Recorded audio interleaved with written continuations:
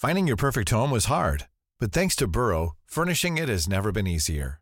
Burrow's easy-to-assemble modular sofas and sectionals are made from premium, durable materials, including stain and scratch-resistant fabrics. So they're not just comfortable and stylish, they're built to last. Plus, every single Burrow order ships free right to your door. Right now, get 15% off your first order at burrow.com/ACAST. That's 15% off at burrow.com/ACAST. This is The Guardian.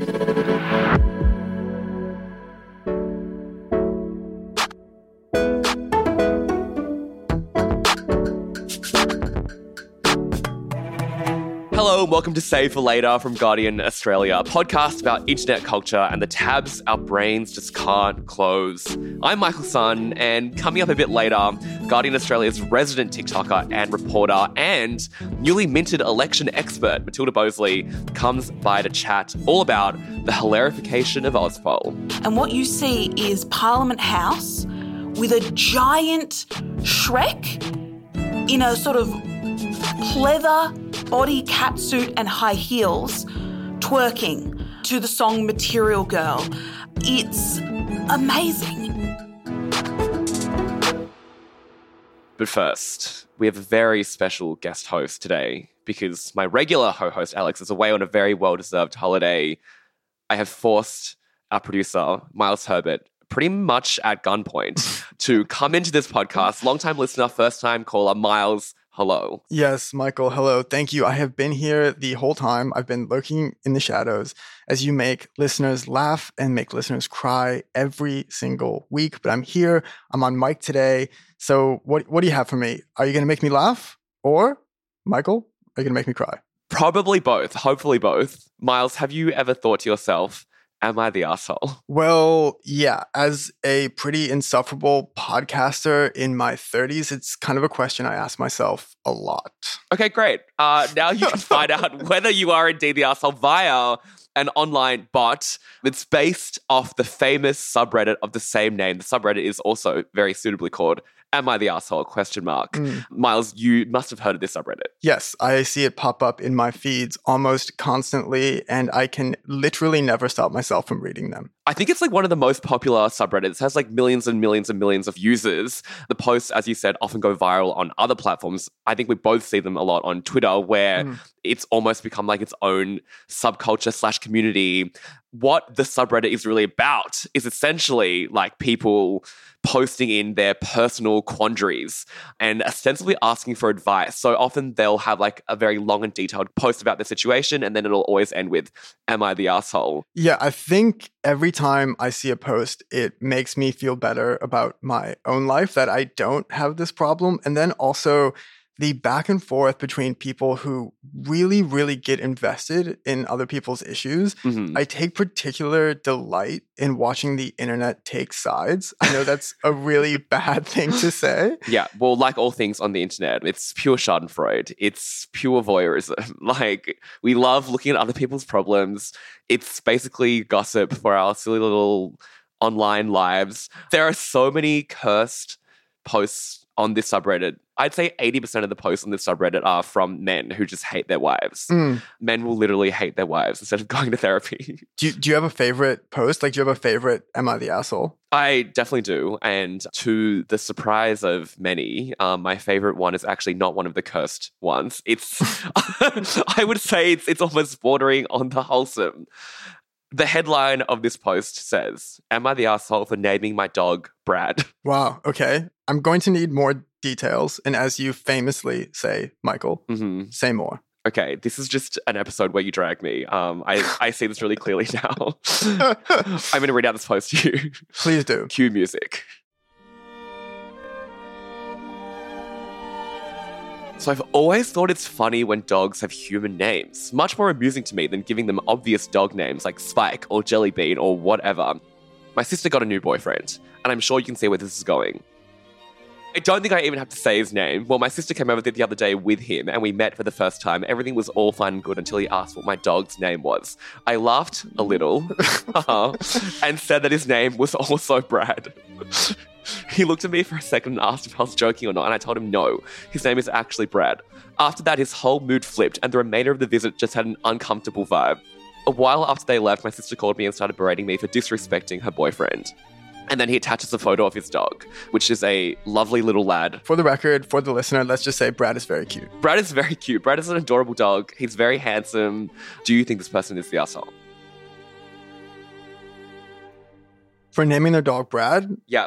Absolutely not. I'm looking at the photo. The dog is giving Brad. It's giving Brad. And I completely agree with you. But a new bot, as I was telling you about, has rendered all this discussion completely irrelevant. We don't even need to crowdsource our ethical dilemmas anymore. There is a bot called Are You the Asshole, which mimics this infamous subreddit. It was created by these two artists called Morris Coleman and Alex Petros, and it uses AI to answer the question to end all questions. Am I the asshole? Perfect. Using AI to solve ethical dilemmas, what could possibly go wrong? What could go wrong? People are using the bot to solve some of the world's most pressing problems. I saw one that went viral. Cast your mind back to Bad Art Friend. Do we remember Bad Art Friend? I absolutely, of course, remember Bad Art Friend. It was a viral essay in the New York Times about some particularly spicy drama, which has caused me to spend many a night staring at my ceiling thinking about whether or not my WhatsApp messages will ever be released into a court of law. So someone's basically recreated the entire story of Bad Art Friend into this bot. So how this bot actually works is you type in your hypothetical Reddit post and then it generates responses in the exact same tone, tenor, and look as the actual Am I the Asshole subreddit. So this one says, I am an aspiring writer who donated a kidney a few years ago. I created a Facebook group to document my journey and invited some colleagues that I thought might be interested. Last week, I learned one of the members, a woman I considered a friend, is writing a story about a kidney donor. The story is pretty clearly inspired by my Facebook post. It even includes a letter creeped from one I sent the recipient of my kidney. But it also makes me sound like a narcissistic racist. Long story short, I sent a legal threat to a festival that was distributing the story as part of a reading program, resulting in the program's cancellation. Then the New York Times published an article about the whole thing, and now everyone's arguing over it. Am I the asshole? And this bot always generates the responses. The responses are, you don't give someone a gift without expecting something in return. This is a gift with strings attached. The other person is an asshole. Wow, okay. Response 2, you're the asshole. You put her story in your mouth and used a bit of your own writing to call yourself the voice behind the story. You should be embarrassed. Shots fired. Response 3, not the asshole. The story is awful. The journalist did a disservice to you and the festival was wrong to use it in a program.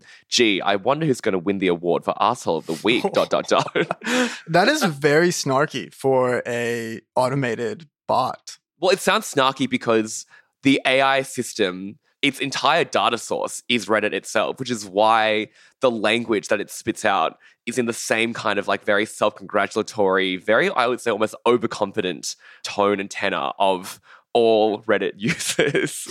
And it's funny because like it doesn't sound like what you would imagine a bot to sound like, right? It literally just sounds like a Reddit user, aka annoying. Well, speaking of annoying, I'm going to be annoying here for a minute. I think we actually have to test this thing out. Michael, I know you have a take. No. A take you live in fear people will find out about. No. So please, let's let the bot decide. Are you the asshole for harboring a deep hatred for the beloved bringer of joy, Guardian Australia Bird of the Year, Paul? Out of everything that I've ever said on this podcast, this is definitely the thing that is going to get me fired. I'm putting it in this spot right now. Am I the asshole for hating Guardian Australia's much beloved bringer of joy, Paul, Bird of the Year? I will clarify that this is because of my long-standing fear of birds. That's important context. A phobia which I do not want to confront on an annual basis, full stop. Am I the asshole? Submit. Okay, I'm getting a pretty positive response. Someone says, not the asshole.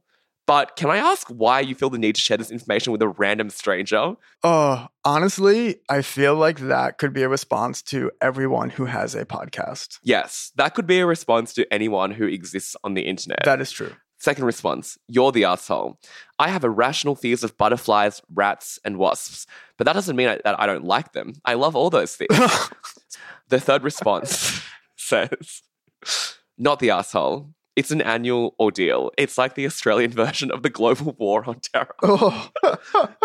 Well, what I think is even more terrorizing is that it gives you these three answers. Like, it's not definitive. What is the point of this bot if it's not definitively weighing in on whether or not someone is or is not the asshole? Okay, that's exactly the question I had as well, because I was like, I turned to this bot because I wanted reassurance. You know, I was like, I wanted once and for all to have justification for why I hate everything in the world. Of course. Unfortunately, it turns out that we've all been punked. This is actually a bot that is essentially a big social experiment that's all about biased AI. Basically, I think the intentions of the creator are just showing us that what you put in is what you get out in AI. That if you code like subconscious biases into your AI system, that's exactly what it'll spit out as well. So the whole point is that this is just a really horrible idea, and we should not be outsourcing our humanity to an AI that is modeled off of the most insane Reddit users on the internet. Exactly, and it makes much more sense taking advice from anonymous Reddit users themselves. Miles, thank you so much for filling in on this show. I hope I've made you laugh and or cry. You can go now. Thank you so much for having me. I'll just go back on mute and enjoy the rest of the show. Coming up, we're talking all about the political memes that have invaded my feed and probably yours.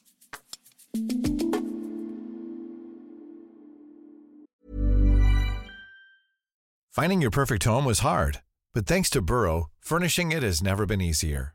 Burrow's easy-to-assemble modular sofas and sectionals are made from premium, durable materials, including stain and scratch-resistant fabrics. So they're not just comfortable and stylish, they're built to last. Plus, every single Burrow order ships free right to your door. Right now, get 15% off your first order at burrow.com/ACAST. That's 15% off at burrow.com/ACAST.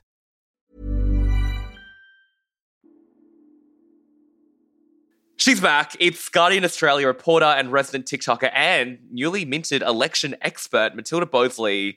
She's back on the podcast. Matilda, hello. Hello. I'm so blessed to be here. I'm ready to talk about silly little election things. Matilda, I've asked you back onto this pod because you are the host of our new series, Voting 101, which is all about getting the important info about this very long and protracted election into the hearts and minds of young people. As someone who identifies as young-ish, I feel very disillusioned towards politics right now, can I just say, and specifically, I guess, the discourse, and it's 95% because of the sheer avalanche of content that is being put out by politicians and punters. I'm talking incredibly cringe memes. I'm talking Scott Morrison photoshopped as Ronald McDonald. I'm talking the Greens eating kebabs and telling me to have a good 420. I'm talking Albo as Cher from Clueless. It's so much. Make it stop. Look, speaking as someone who spends her 8 working hours a day making political content online, although obviously from a very different perspective, I agree in some ways with you about being cynical about the actual content that is being put out there. I don't fundamentally agree that it's a bad thing that we have politicians trying to engage with young people in the language that young people use, honestly. And, you know, I will fight you to the death about this. I'm sure we'll have a large debate. Before we fight to the death, though, I think to take it all the way back, when did politicians actually start becoming content creators? Like, I feel like it's been around for a while. Yeah. So, I mean, basically every election that goes by, memes become more important and social media becomes more important. And, you know, like anything else in politics, they're about like 8 years behind the actual zeitgeist. Mm-hmm. I think the rise of memes in their like most basic form sort of came around the George Bush Jr. era where, you know, he would say a silly thing, he would say the internets, and then everyone would put sort of bold impact font making fun of him on a photo of him. And like obviously that's the rudimentary, you know, original meme style.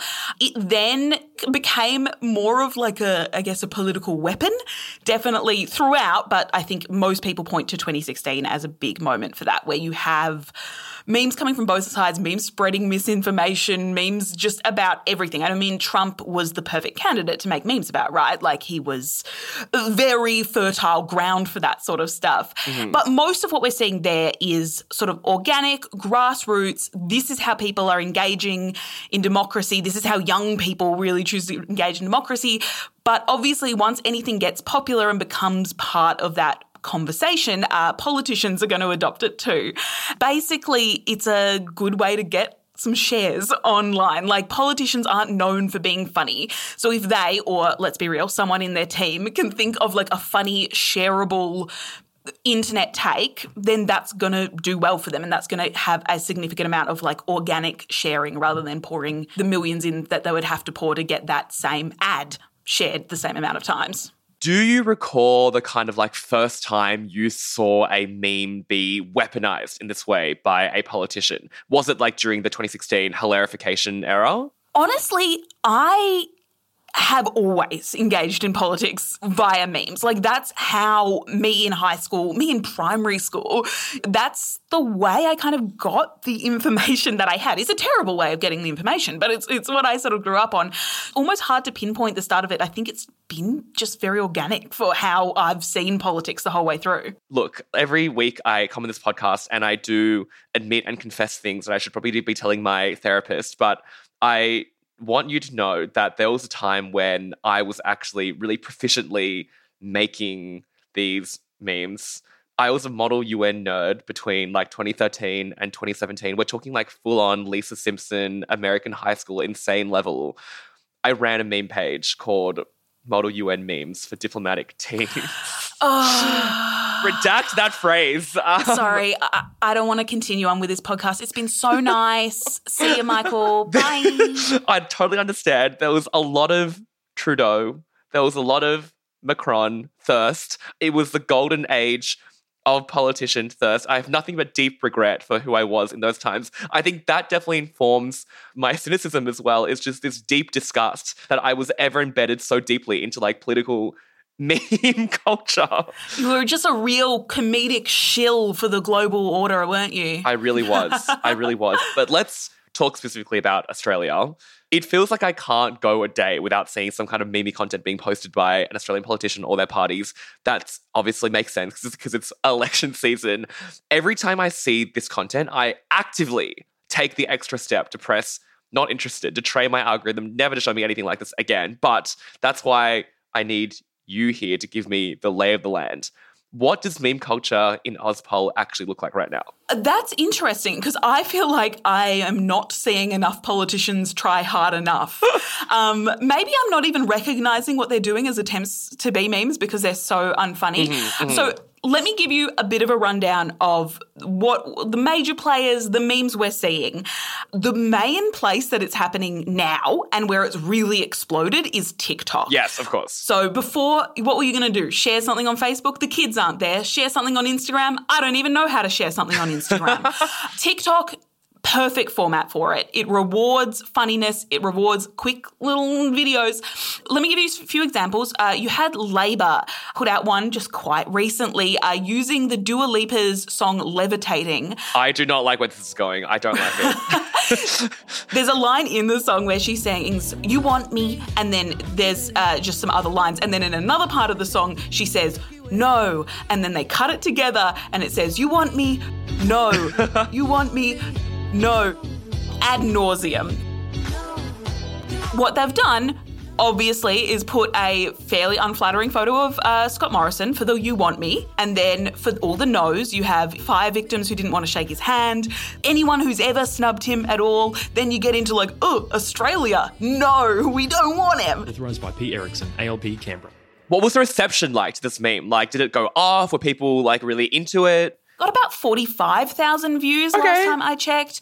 It's fine. Better than, probably what the paid political advertising would have got them for, a fraction of the price.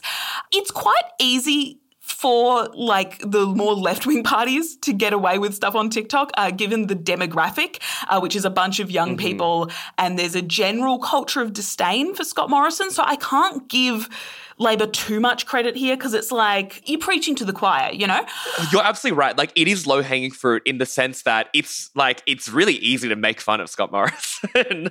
So it's even more damning when the meme is bad. Yeah, and you're sort of who is this for? Is it for middle-aged people to be hilarious? Retweet. Now that I'm saying it out loud, that's exactly who it's for. Yeah. It's for my aunt. Well, that's the thing. It's some political memes are the new wave of, the wine mum minion memes that controlled the internet for years. But one thing that I also have noticed when we're talking about political memes is that they're basically always attack ads. We're talking all about, there's so much negative campaigning, there's so many attack ads. These memes are part of that because it's easier to score points, it's easier to get people to reshare, it's easier to elicit a chuckle if you're confirming a bias. And it's easier to, get people to chuckle about how bad Scott Morrison is from Labor's point of view than how good Albo is, because it's he doesn't really have that sort of personality or that feeling or that culture around him. And the Liberal, and this isn't just Labor, it's not them. It's a two-way street. It's 100%. And the Liberals very much do this too. So when it comes to the Liberals, the main meme factory of that group isn't actually it's not strictly the party itself. It's their young chapter. It's the Young Liberals. They love a meme. They adore it even. And, I denigrated Labor for being a bit late off the block with meme culture, waited a bit too long to use that trend. These guys made the opposite mistake. They went way too soon. So minutes after this Oscars situation happened, where you had Will Smith slap Chris Rock on stage, the Young Liberals tweeted out a photo where they have the photograph of the slap occurring and they've labelled Chris Rock, hardworking Australians, being slapped by Will Smith, which is Labor's higher taxes. And people didn't like it. It didn't go down well. Part of it was oh God, the Liberals are coming in and stealing up the memes beforehand and now it's not funny. That sort of idea once politicians get involved. But also, this situation went very quickly from being light-hearted, funny internet jokes to a very serious discussion about disability and race and the other, issues that have happened in Hollywood that haven't had this much condemnation. This was a complicated issue. If only they knew the beast that was about to be unleashed. Exactly. And they probably should have known, being a group of politically minded young people. They should have been able to see that coming. They ended up deleting this photo. So once again, it's this very negative kind of cheap joke tactic, which is what brings me to my third example, which I believe may be the best political meme that's so far been produced. Okay, say much more. It's going to melt my heart. It's by the Greens. And yes, it does pain me to compliment any politician on this, by the way. So know that this doesn't come easily. It's a quick shot. It's on TikTok, a quick shot of Adam Bandt sort of looking proudly up and to the corner of the screen, and it says, "Pretty excited for our newest Greens candidate." And then it pans across and what you see is Parliament House with a giant Shrek in a sort of pleather body catsuit and high heels twerking to the song Material Girl.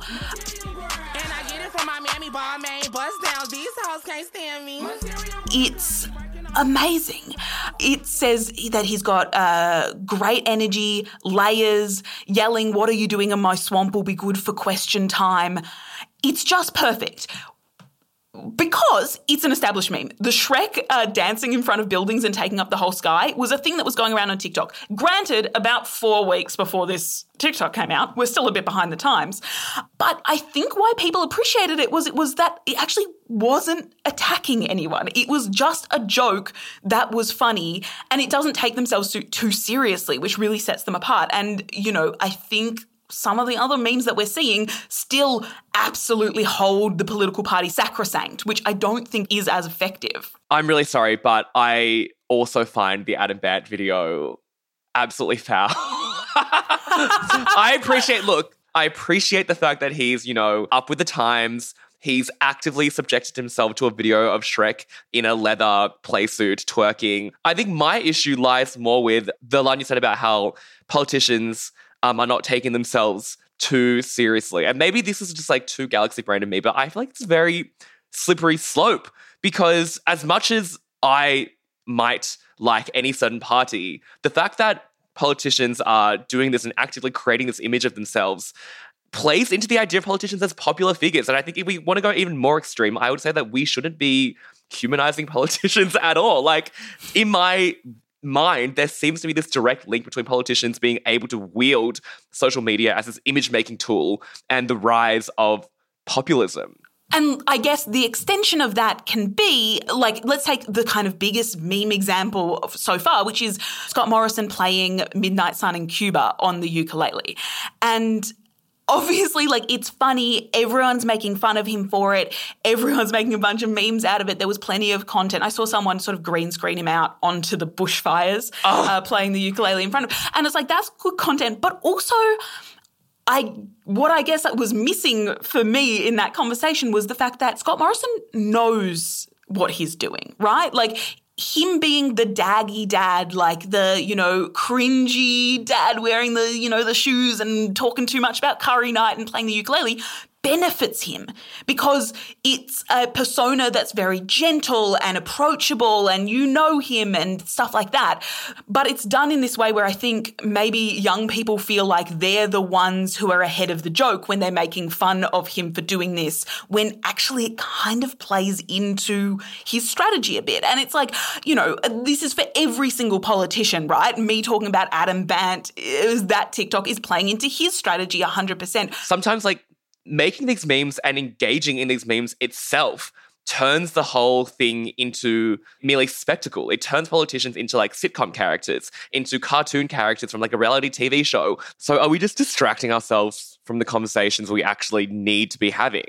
I am split, which is on one hand, I think that it is really important that young people don't lose sight of every single piece of content produced by a politician or produced by anyone affiliated with a political party has to be viewed cynically. It has to be viewed with this analytical mind. You have to be, like what I was saying, which is like the intention of this meme is to make it seem like they're connecting with young people. What I would also hope is that young people also in the back of their mind might be like, okay, but I need to actually see policies as well attached to this to prove that point too. Mm-hmm. But on the other hand, I think that we have a problem where you have a group of young people who are really politically engaged in Australia and then no one talking to them from Canberra, no one actually connecting with young people or engaging them. And it's like, if you have a young engaged populace, you want to keep it that way. And if we continue to have sort of like old, stuffy, taking themselves extraordinarily seriously politics, you aren't going to engage young people that way. And to add another level of just confusion and obfuscation about the whole shebang that I think genuinely makes it hard to approach these memes critically sometimes is the fact that politicians pay meme accounts almost as like native advertorial to incorporate things about them into their accounts. Like the iconic example is Mike Bloomberg being exposed for was essentially cash for comment from these like Gen Z shitposting accounts to be making memes about him. And we've seen that in Australia as well, right? Yes, we saw this fairly early on, well before the election was ever called. Crikey's Cam Wilson had a report talking about how a small advertising agency that I think had worked in the US but works with politicians had been sending emails soliciting basically anti-Scott Morrison videos from creators, in the name of the Labor Party. It's very unclear exactly how official all this was, if all those proper authorization things would have been checked off. We don't know even if this is kind of materialized into any videos, but it's very clear that, making an anti-ScoMo video or a pro-Labor video or, the opposite way round for the Liberals, it's on people's mind. They are aware that TikTok is a tool and memes are a tool that can be used. And because this app has such a powerful algorithm, you end up, targeting Australians. It's Australian content. We'll send it to Australian users. We'll send it to the young people here. That's a level of of sort of marketing and targeted advertising that you usually have to pay a lot more than $300 for. We should say, by the way, because we are a balanced and fair media organisation, obviously, that the Labor Party and Anthony Albanese have distanced themselves from these claims, and the SMH have reported that despite the Labor Party entering into discussions with local media, no money had been or would be paid for any videos posted online. But the truth still remains. We know politicians themselves are spending so much time and effort into keeping up with these apps, continuing to use social media as a tool for campaigning. Do you think we need to get better at being more critical of the content that we see on TikTok and elsewhere? Oh, I'm terrible at picking ads. Like, Same. I'm a very like social media literate person. I am on these apps constantly. I constantly like miss it. I'll see someone, you know, like offering their dad a Lipton iced tea and I'll be like, that's funny. It's Australiana. And then 2 days later, I'll see it as an ad for Lipton iced tea. And I'm like, well, I'm an idiot. So that does make me wonder, you know, like there are so many like accounts that are for politicians or for political parties or people who are just fans of this politician. We don't know what their roots are. We don't know the connections these people have to political parties. We don't know, you know, it's a big question. And I think it is a bit of the wild, wild west on social media. And we often say, oh, young people need to be more media literate. It's hard. Like we need to. It really is. Like this is not just people being stupid and not thinking critically. It's actually really difficult to figure out what's going on sometimes. Matilda, I want to bring it back to something that you said at the very start. You said that you think politicians actually need to be making more content, that would actually make sense for their campaigns. Say more. There's a lot of room for like humanization and authentic, sorry, it's a podcast, you can't see, I'm quotation marks things, like authentic, like connecting with people that I don't think politicians are taking. Like you see Jacinda Ardern does Facebook Lives just like over dinner and talks to people in New Zealand about things that are going on. Or in the US, you have Alexandria Ocasio-Cortez, who rose to prominence because she was doing these like very grassroots, like connecting with people, social media things. And it's like, it doesn't take too much social media literacy to actually just be good at social media sometimes. And I don't quite see why this isn't being prioritized more by politicians. Like we need less, you know, would you like taxes with that McDonald's Scott Morrison memes, and more just like people authentically interacting with people online. And I genuinely think if there was an ability to do that, that could actually be good for the democratic process. Here's my thing. I propose that there should be a carbon tax for content. There should be a content tax. You make one piece of content as a politician, you better be doing something good in the real world as well. You shut down one coal-fired power plant, you get to post one meme. That's the deal. Well, that's a good point, right? Like we're talking all about like politicians trying to connect with young people through memes, what politicians could be doing more to connect with young people. We could just be like talking about climate change and mental health more in this campaign, the issues that young people care about. Like this has not been a young people-centric campaign, so it's almost like politicians are having to work overtime to connect with this group of voters. Like just make some policies that engage young people. Like talk about university fees. Exactly. I don't care about who you are. I care about us. A few more little bits of climate policy is probably as good as 300 little memes.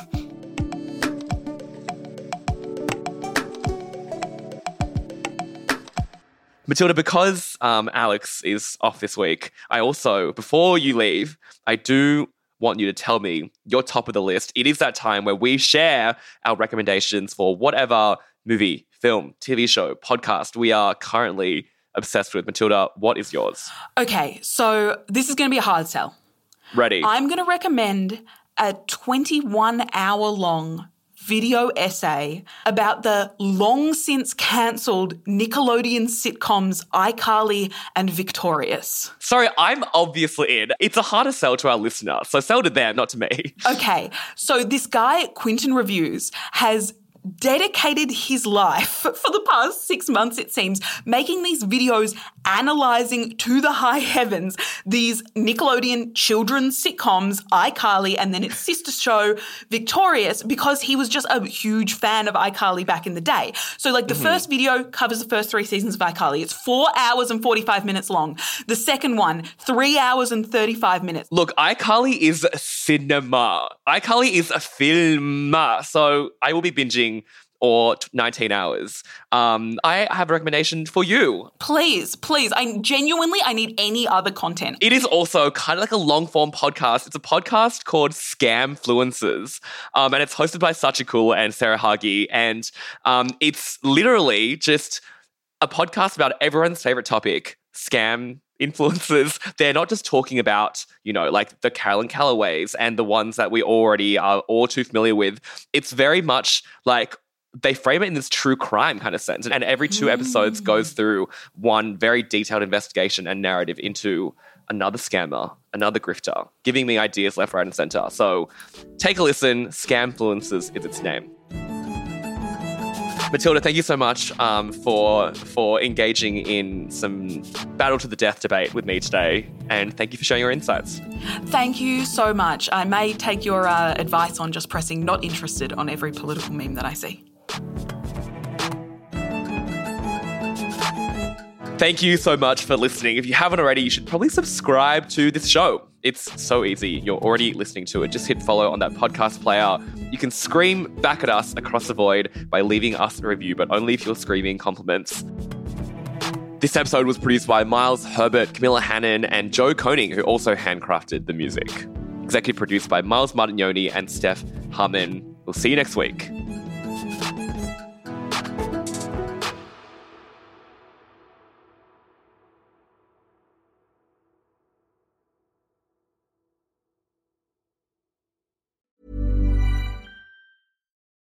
Join us today during the Jeep Celebration event. Right now, get 20% below MSRP for an average of $15,178 under MSRP on the purchase of a 2023 Jeep Grand Cherokee Overland 4xE or Summit 4xE. Not compatible with lease offers or with any other consumer incentive offers. $15,178 average based on 20% below average MSRP from all 2023 Grand Cherokee Overland 4xE and Summit 4xE models in dealer stock. Residency restrictions apply. Take retail delivery from dealer stock by 4/1. Jeep is a registered trademark.